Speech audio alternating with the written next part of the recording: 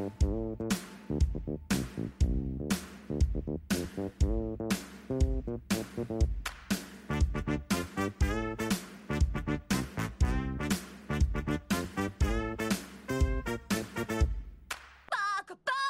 everyone, welcome to the Weeb Initiative. I'm your host, The Weeb.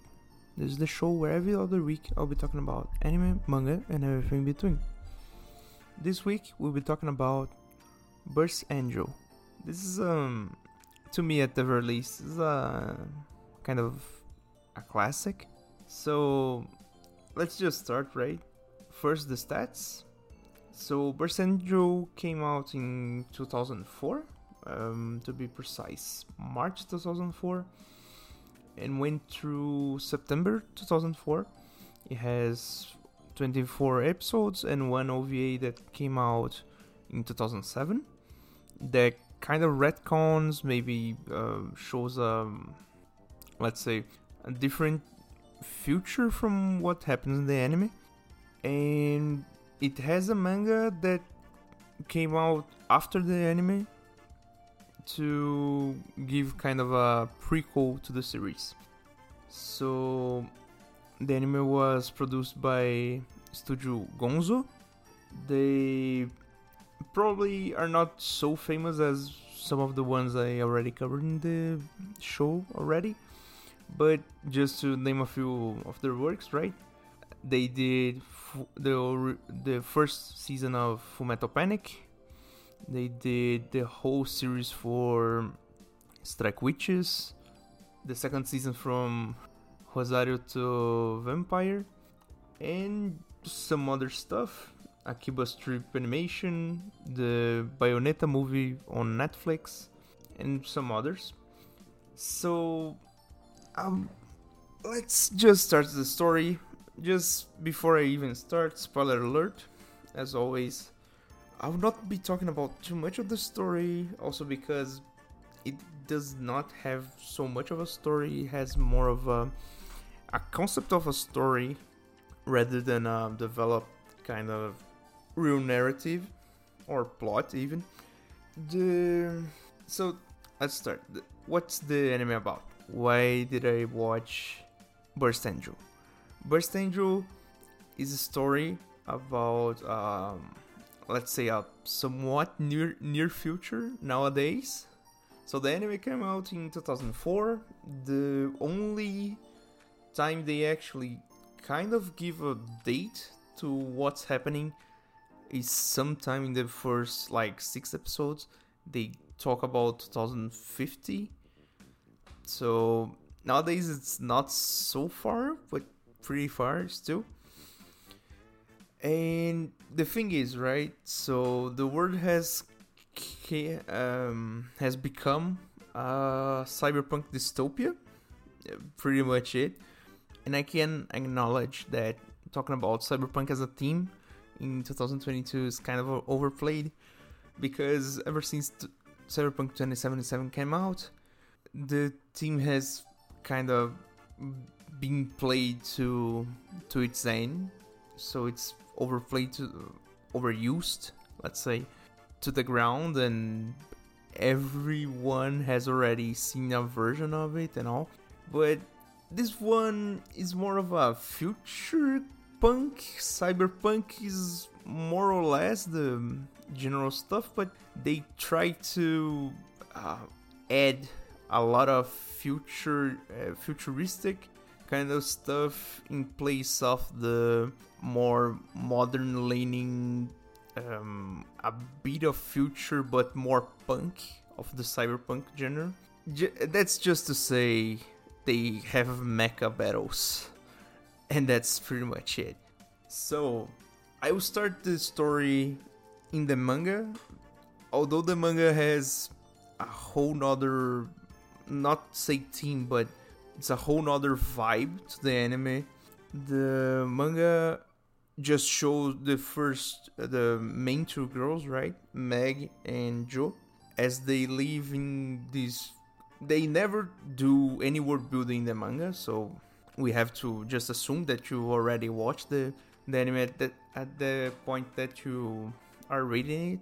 So they live in this dystopian cyberpunk city of Tokyo, and for the most part, they are broke and they are bounty hunters. So, for the most part, right, basically, Joe does all the killing, and Meg is just the, in general, damsel in distress. In the manga, she has more of a active role as someone with the deceiving kind of more roguish skills, but whereas in the anime she's way more the damsel in distress for most of the anime anyways. So the manga goes through some short stories. It's always episodic, and it shows their, I would say, adventures, their daily life as taking some kind of job, being paid way less than what they actually need to live. And for the most part, it's just the two of them. And this is the thing, right? What's the relation between Joe and Meg at this point?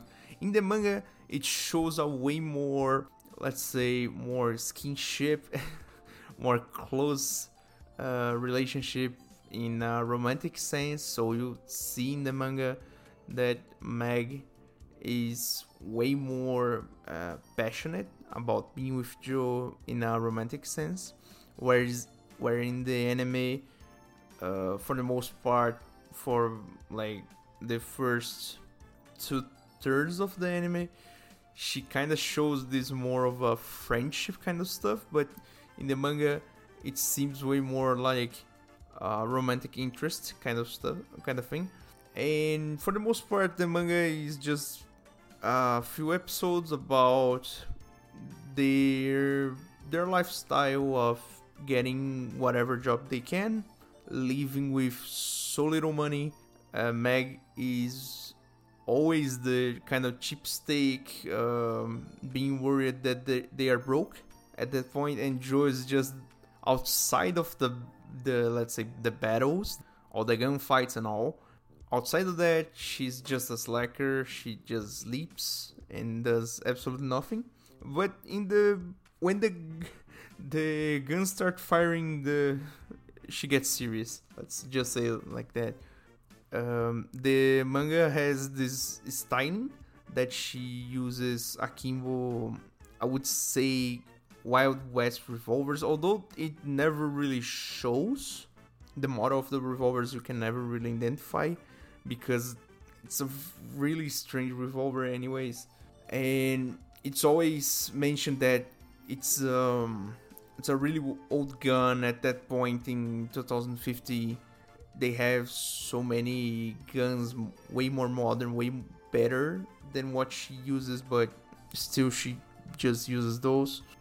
And for the most part, the manga goes through some episodes that don't have any connection between themselves, and towards the end we start to kind of get this vibe where, although we don't know in the manga the past of both of the girls, eventually they start to question the past of Joe because she does not remember her past. So some guys appear to try to kill her, and just guys straight out of the comic books, let's say. Some have really strange powers, mutations, that kind of cyberpunk stuff. One of them turned themselves into a cyborg, and that's mostly it. In the manga, it never really shows anything about her past, and eventually the manga comes to the conclusion that they meet the two other main girls that appear in the anime, that is Sei and Emi, and the manga basically ends up with Sei contracting Joe and Meg to be part of her team. It's never specified in the manga, but when you watch the anime, it all becomes way more clear. So going to the anime itself, the anime starts pretty, let's say, to build the world, right? They give some shots of the whole thing. So as a cyberpunk dystopia, you can expect everything. So it's a police state. So police brutality is a touchy subject. I will not get into that, but a police state implies that the police has most of the control, if not all the control. They give a whole lot of emphasis to the government side of the police. So straight up, the police has the will to go out and beat people up, but the government itself it's against their people. We have this whole poverty and social divide kind of situation where you can see a lot of people living pretty okay, pretty normal, and some people really on luxury. They never really showed much luxury, but you can clearly see that some people have a fairly okay life and some people live in the slums or the sewers. And gang violence, drugs, everything you can think of in a cyberpunk setting, you can find it. The first episode comes straight up, first things first, guns firing. At this point you can see, if you read the manga, that it's been some, I would say, years. They never really tell you that, but the you can infer that it's been some years since Joe started working with Sei and Amy, and Meg is there, right? But Meg is pretty much useless for the first part of the whole anime. So, anyways, and basically, first episode, Joe shows up shooting Akibo Desert Eagles like it's 2009 and we are playing Modern Warfare 2, and that's basically it, right? The whole concept of the show is this, I would say, akin to what we tell of action B movie. It's this, just to watch the spectacle of the explosions and guns and gunfire, and eventually they get to a mecha that simulates what Joe does. So Joe has this mecha she sometimes call on, that it's called Django, and as her it uses Akimbo pistols. It's pretty nice, I might say. It's a pretty nice concept to the show at the very least. The animation's pretty fine, and that's one good point. The anime was made in 2004, and it's a really early use of the 3D sprite, 3D animation in anime as we see today. And to me, considering the year it was made and the quality it shows, Burst Angel is the one show that actually has a fairly good use. They used a lot of 3D animation, and still the animation is pretty good. The 3D animation is one of the 3D animations that does not suck absolute ass. The thing is, right, for all the fights that involve the mechas, because not only Joe has a mecha, the police has a mecha, some of the bad guys, most of the bad guys actually, have some sort of mecha or giant transformation. And for the most part, right, the animation is pretty decent. It's pretty, let's say, pretty action focused, so they kind of you can see the frames kind of drop towards the 3D animation parts, but still it's pretty well made. You can see the work there. And so going forward on the story, right, this is a tangent about the whole 3D animation thing, because I clearly don't I openly don't like 3D animation in anime in general, but this is the one that I give it a pass because it's early and it's pretty well made considering everything. So getting back to the story. So anyways, the thing about Burst Angel, in the first season at the release, the anime has 24 episodes, so So towards the first 12 episodes, it's pretty episodic. You would not bring yourself to make any connections between the episodes. Some of the episodes are pretty much filler, just something to add to the whole thing, more like not even as a context, but a thing that happened, like one-off story focused on one of the main characters. So there's one episode specifically for Amy, and later we get to meet Kohei. Kohei is the one guy that shows up at that point, the one guy that shows up in the whole anime, because at this point we just have the 4 girls in a trailer where they live, and Kohei comes together to be the contracted cook for them, because between the 4 of them, none of them actually cook.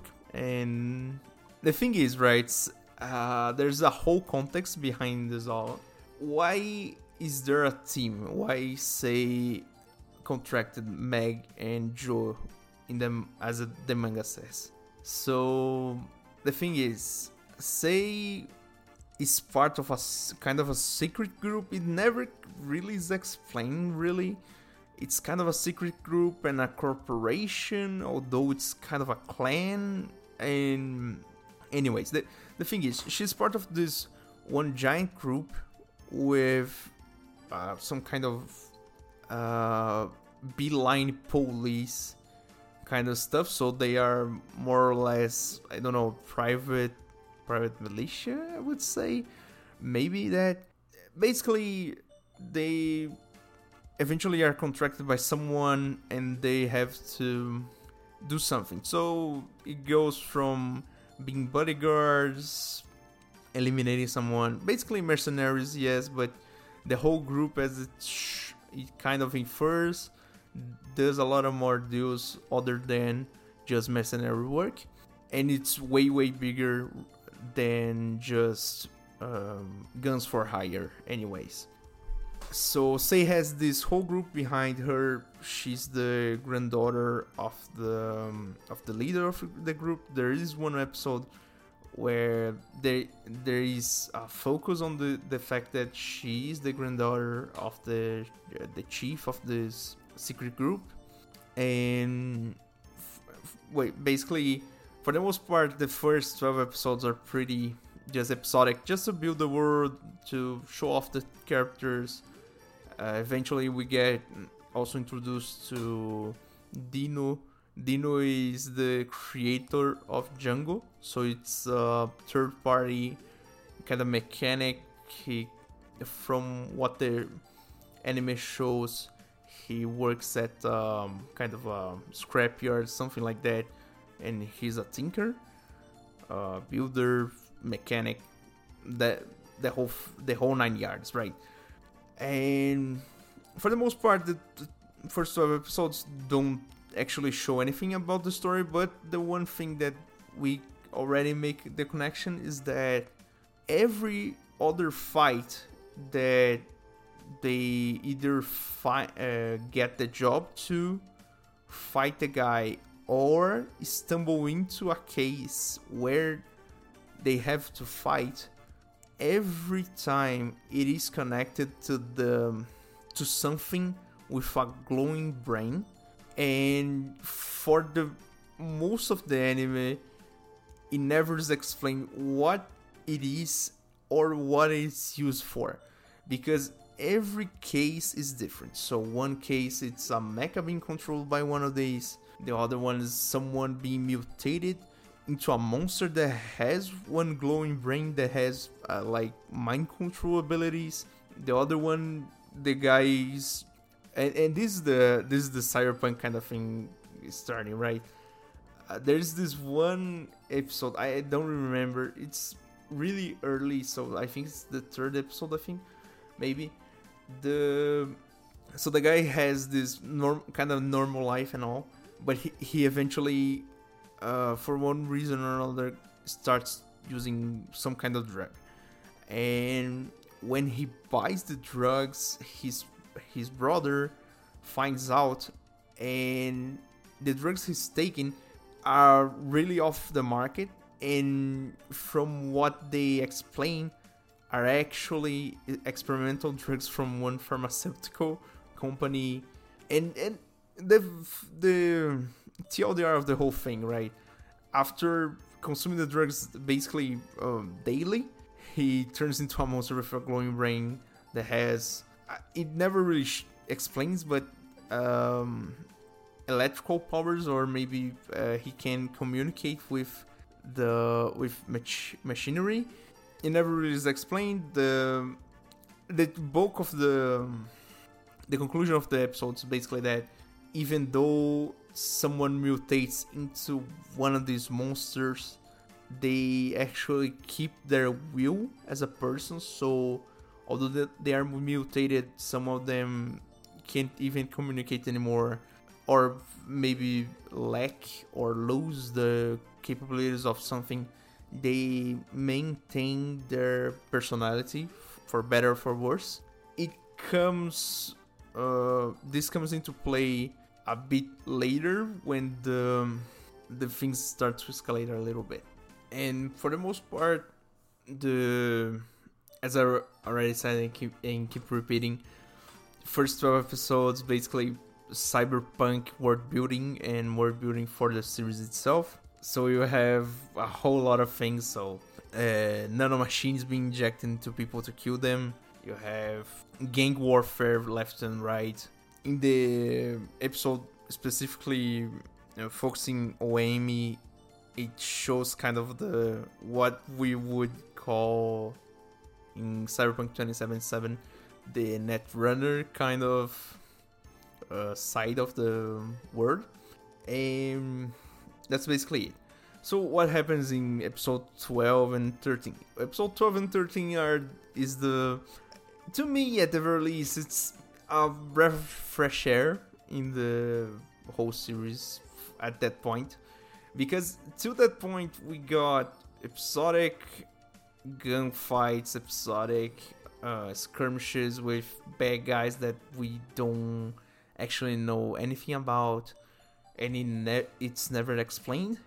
In episode 12 and 13 we got the let's say Joe is contracted to be the bodyguard of some guy that kind of does, I don't know the technical names to that, but it's one of those presentation kind of fights that's basically role playing. I don't have really a good example for that, but something that I know happens that a lot. It's kind of just role playing presentation fight, and basically two guys on different suits just fight it out, as one being the villain, one being the hero. That's the basic of it. And Joe is tasked with being the bodyguard of the one that's basically the hero, the star of the show. She goes there to Osaka, so they basically operate in Tokyo, but she goes to Osaka to bodyguard this guy, and eventually the other guy, the guy that plays the villain, actually mutates into a monster mid-fight in the presentations, and the public does not know, or does not notice the fact that the guy actually mutated for real, and the fight basically kind of goes haywire, but Jo kind of does her thing and all, and the public reaction we'd never really see the end of it, because at this point Jo is pursuing a monster running away in the sewers, and in the middle of it she stumbles upon from what we can see, it's some kind of independent police force for Osaka only. So they kind of show this off in this whole 2-episode arc, that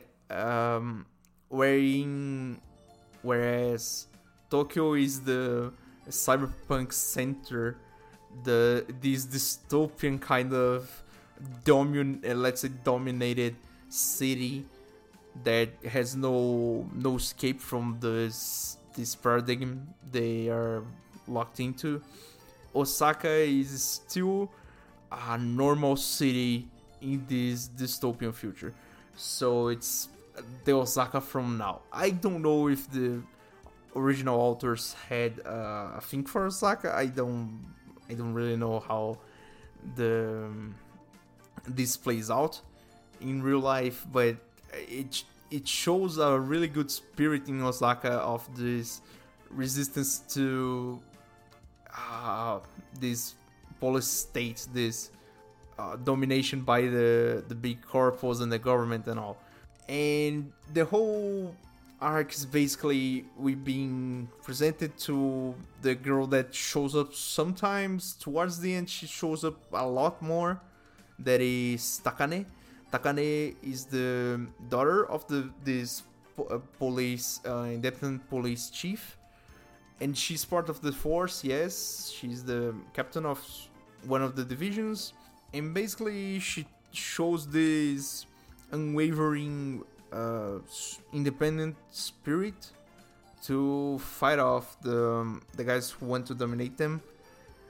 And to me, this arc is especially nice because at some point there comes a big assault into the Osaka police kind of HQ, and the guys just start bringing out all the guns. And this is one thing that I did not say yet, but Burst Angel, for the most part, in the first half, that we have more human-like opponents and human-like enemies, the guns are pretty good, pretty well represented, in my opinion. So Joe has 2 Desert Eagles, which is as iconic as you can get. If the Desert Eagle is the icon of everything, so what can you say about Akimbo Desert Eagles? I mean, the Desert Eagle as a practical weapon, it's pretty bullshit.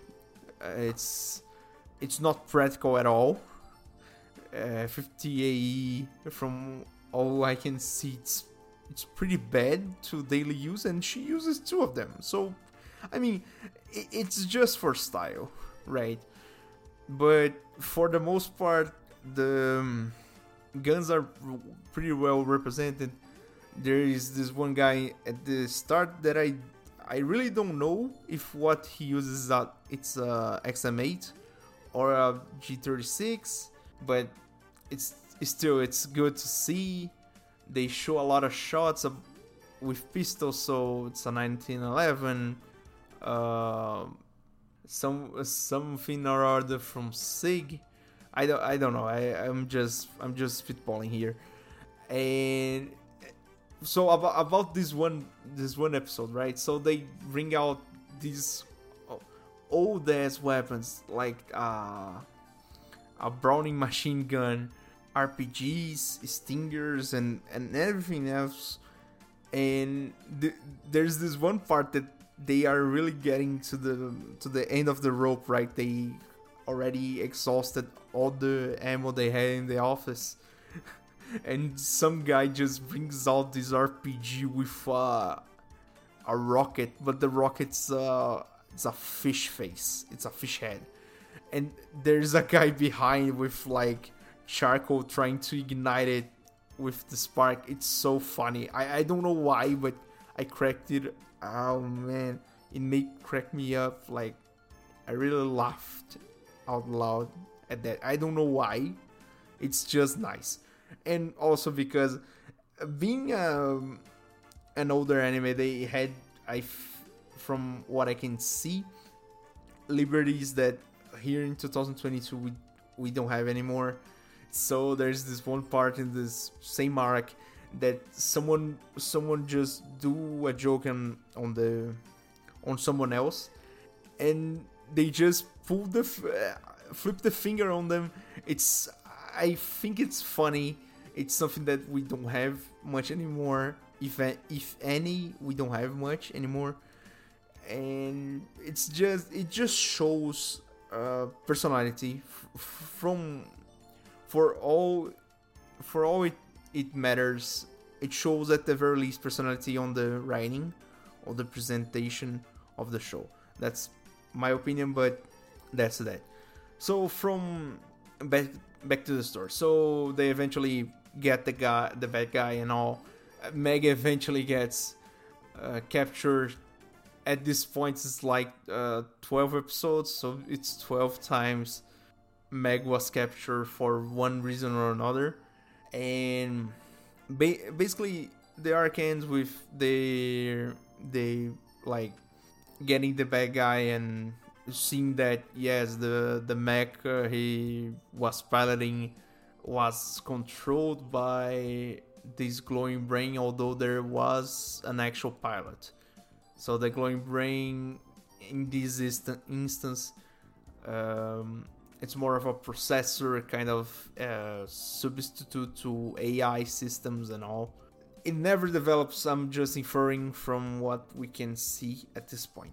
So moving forward, what we get this kind of evolution towards the second season, because I think they kind of wanted to start to wrap up things, so they start to show tease a bit of before anything, right? They do this flashback episode about Meg and Jo. So where basically to explain that, where the manga shows a bit before they meet Sei and Amy, this flashback episode shows like years before they even get to Japan. And there is a plot hole in the fact that Jo ends up in the United States before she ends up in Japan, although later they kind of discover that she would have fallen into the sea near Japan and not even near New York, where she eventually lands, or they show that she lands. The thing is, right, the flashback's basically a story about how Meg was an orphan street girl, and she had this group of younger kids, and they basically just stole from people, did this kind of cheap jobs just to get by, living the streets and all. And eventually someday one of the kids sees Jo laying on a river ocean bank. You get what I'm saying, and brings Jo back to their home at that point. Yep, home, air quotes there. And basically from there we see this adventure where there is someone trying to kill Jo, as always, as the manga already implies. A whole lot of people want to kill Jo for no apparent reason at that point. But the thing is, right, the kids rescue Jo from the ocean, and somehow an assassin appears to kill Jo, but Jo kind of deals with them, more or less. The episode ends with the younger kids becoming kind of adopted by some guy that it's really only shown on that episode. It's not really story relevant. They just show that Meg can see that the way she lives is not the good way, and she chooses to let the kids just live a better life without her. And she sticks to Jo, although Jo at this point does not know anything about herself, does not remember her past, and just remembers her name and how to fight. So moving forward, what happens towards the second season is that they start to ramp up really this kind of the glowing brains thing. So they start to show up more and more, and you can see that it scales. So from an urban legend, it goes to something that attacks attacks a boarding school to something that actually shows up on the TV, to the point that it one glowing brain is used, and it's really cryptic at that point because they kind of start to show the guy that is kind of pulling the strings behind it all.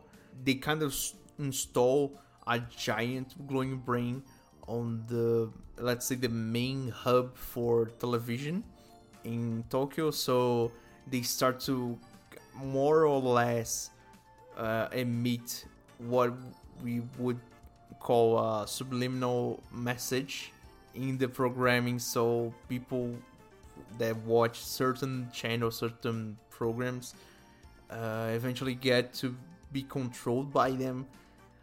And this is a whole thing, right? And you see that at this point, with the evolution of the brains, this one brain has the capability of sensing that it is in danger, that Joe eventually goes up to it to destroy it, and it tries to threaten all the girls who don't fight, so Meg, Sei, and Amy, that don't actually directly fight.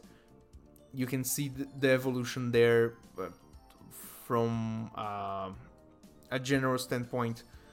The enemy also evolves a bit, and from this point on we get to the, let's say, the wrapping of the story. So from episode 16 onward, the anime kind of really starts to say that, yeah, we are ending it. And from episode, I think it's 19 forward, it is the final arc of the whole anime. So episode 16, they present the last main girl for the series, that is Maria. Maria is one of the girls, much like Joe. She kind of shows up as a random opponent, but it kind of develops in a way that Joe starts to remember her past, more or less. And towards the end of the anime, they do a huge lore dump towards the last two episodes, because this is a big detail actually. The last part of the whole anime, actually, it's a whole cycle of recycled scenes from other episodes. The opening, I would say the ending, but the ending is a whole other thing. They really recycle a whole lot of things they already animated, because at the last episode has a bit more of 3D animation, so I can understand that they kinda used their time more, allocated their time to work on that. But at the same time, it's, to me at the very least, it's a sign of bad organization, or at the very least they got lazy, let's say, because I really wish they animated more on the 3D they used, because it's fairly good. And at that point, I was just chugging along because I was watching Die Hard, basically. And I mean, what do you want to see when you watch Die Hard? It's just shoot each other. I don't know. It's a B movie, for crying out loud. Like, I don't know, man. I'm just here for the girls and the guns. And this is the thing, right? Just a quick addendum. In this anime, they really, really wanted to do the ecchi kind of stuff. Although they did not, because from what I gather, either 2004, this kind of ecchi thing we see in every other anime nowadays was not prevalent, or they had the, let's say, the Gurren Lagann problem, that they were in a more kid-centric time slot, so they could not do everything they wanted.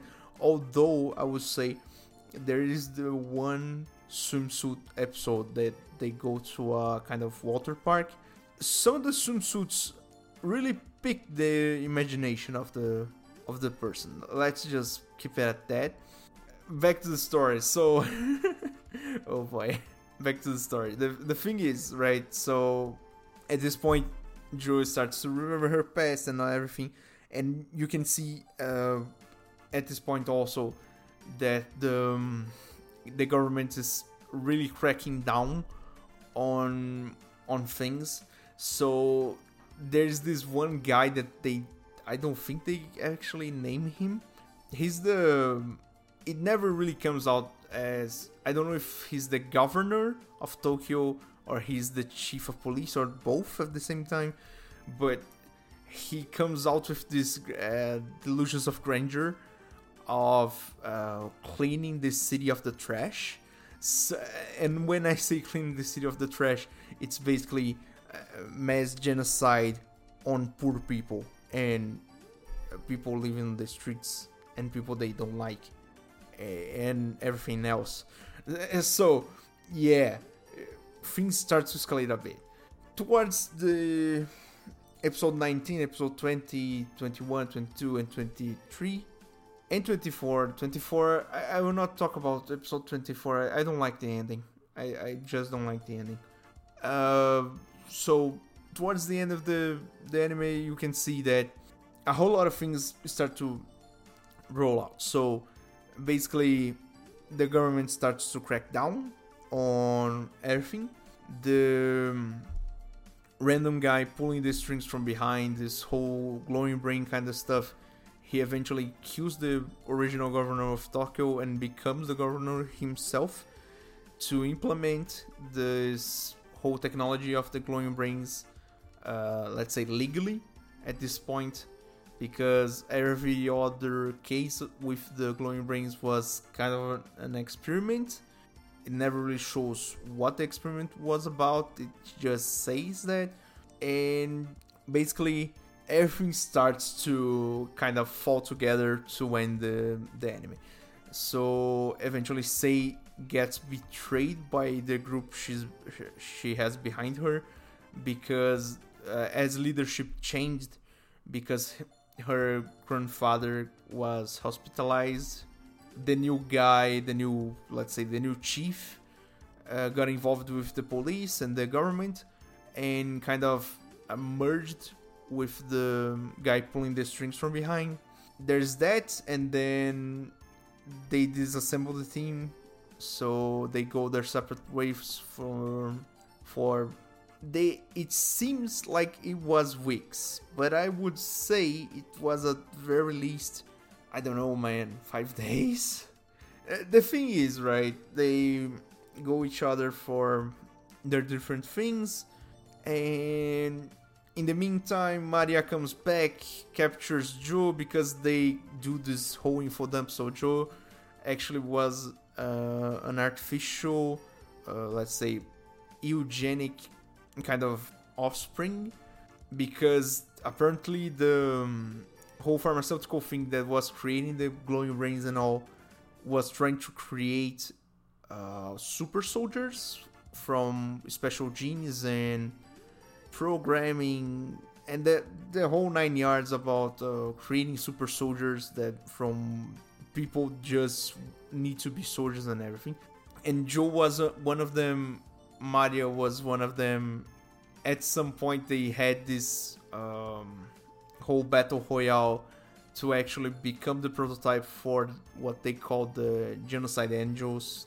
It was the corny name they chose for their killing machines in human form. But they did the battle royale, and Jo eventually ends up going into the sea and drifting away to New York, although they say the whole thing was in a place in the Pacific, so it never really makes much sense, because to get from the Pacific to New York you would need to do the rounds do a whole round actually, even through the Panama Canal.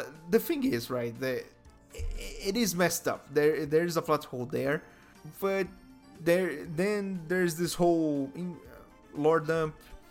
Maria and Joe fight. Joe kinda wins, kinda doesn't. And Maria at the very last second, she kind of breaks out of the programming. She understands that there's more to life than fighting, and then she dies. That's basically it. And then we get to episode 24. I will not talk about it. I don't like it. Oh boy, I hate it. I hate it. I will not be talking about the OVA also because, one, I could not find it. At the very least, I could not find it subbed, nor dubbed actually. It's fairly difficult actually to find it nowadays. The thing is, I did not find it to watch, and I could not be bothered because I don't like the ending, but to retcon the ending would be also a disservice to the anime, in my humble opinion.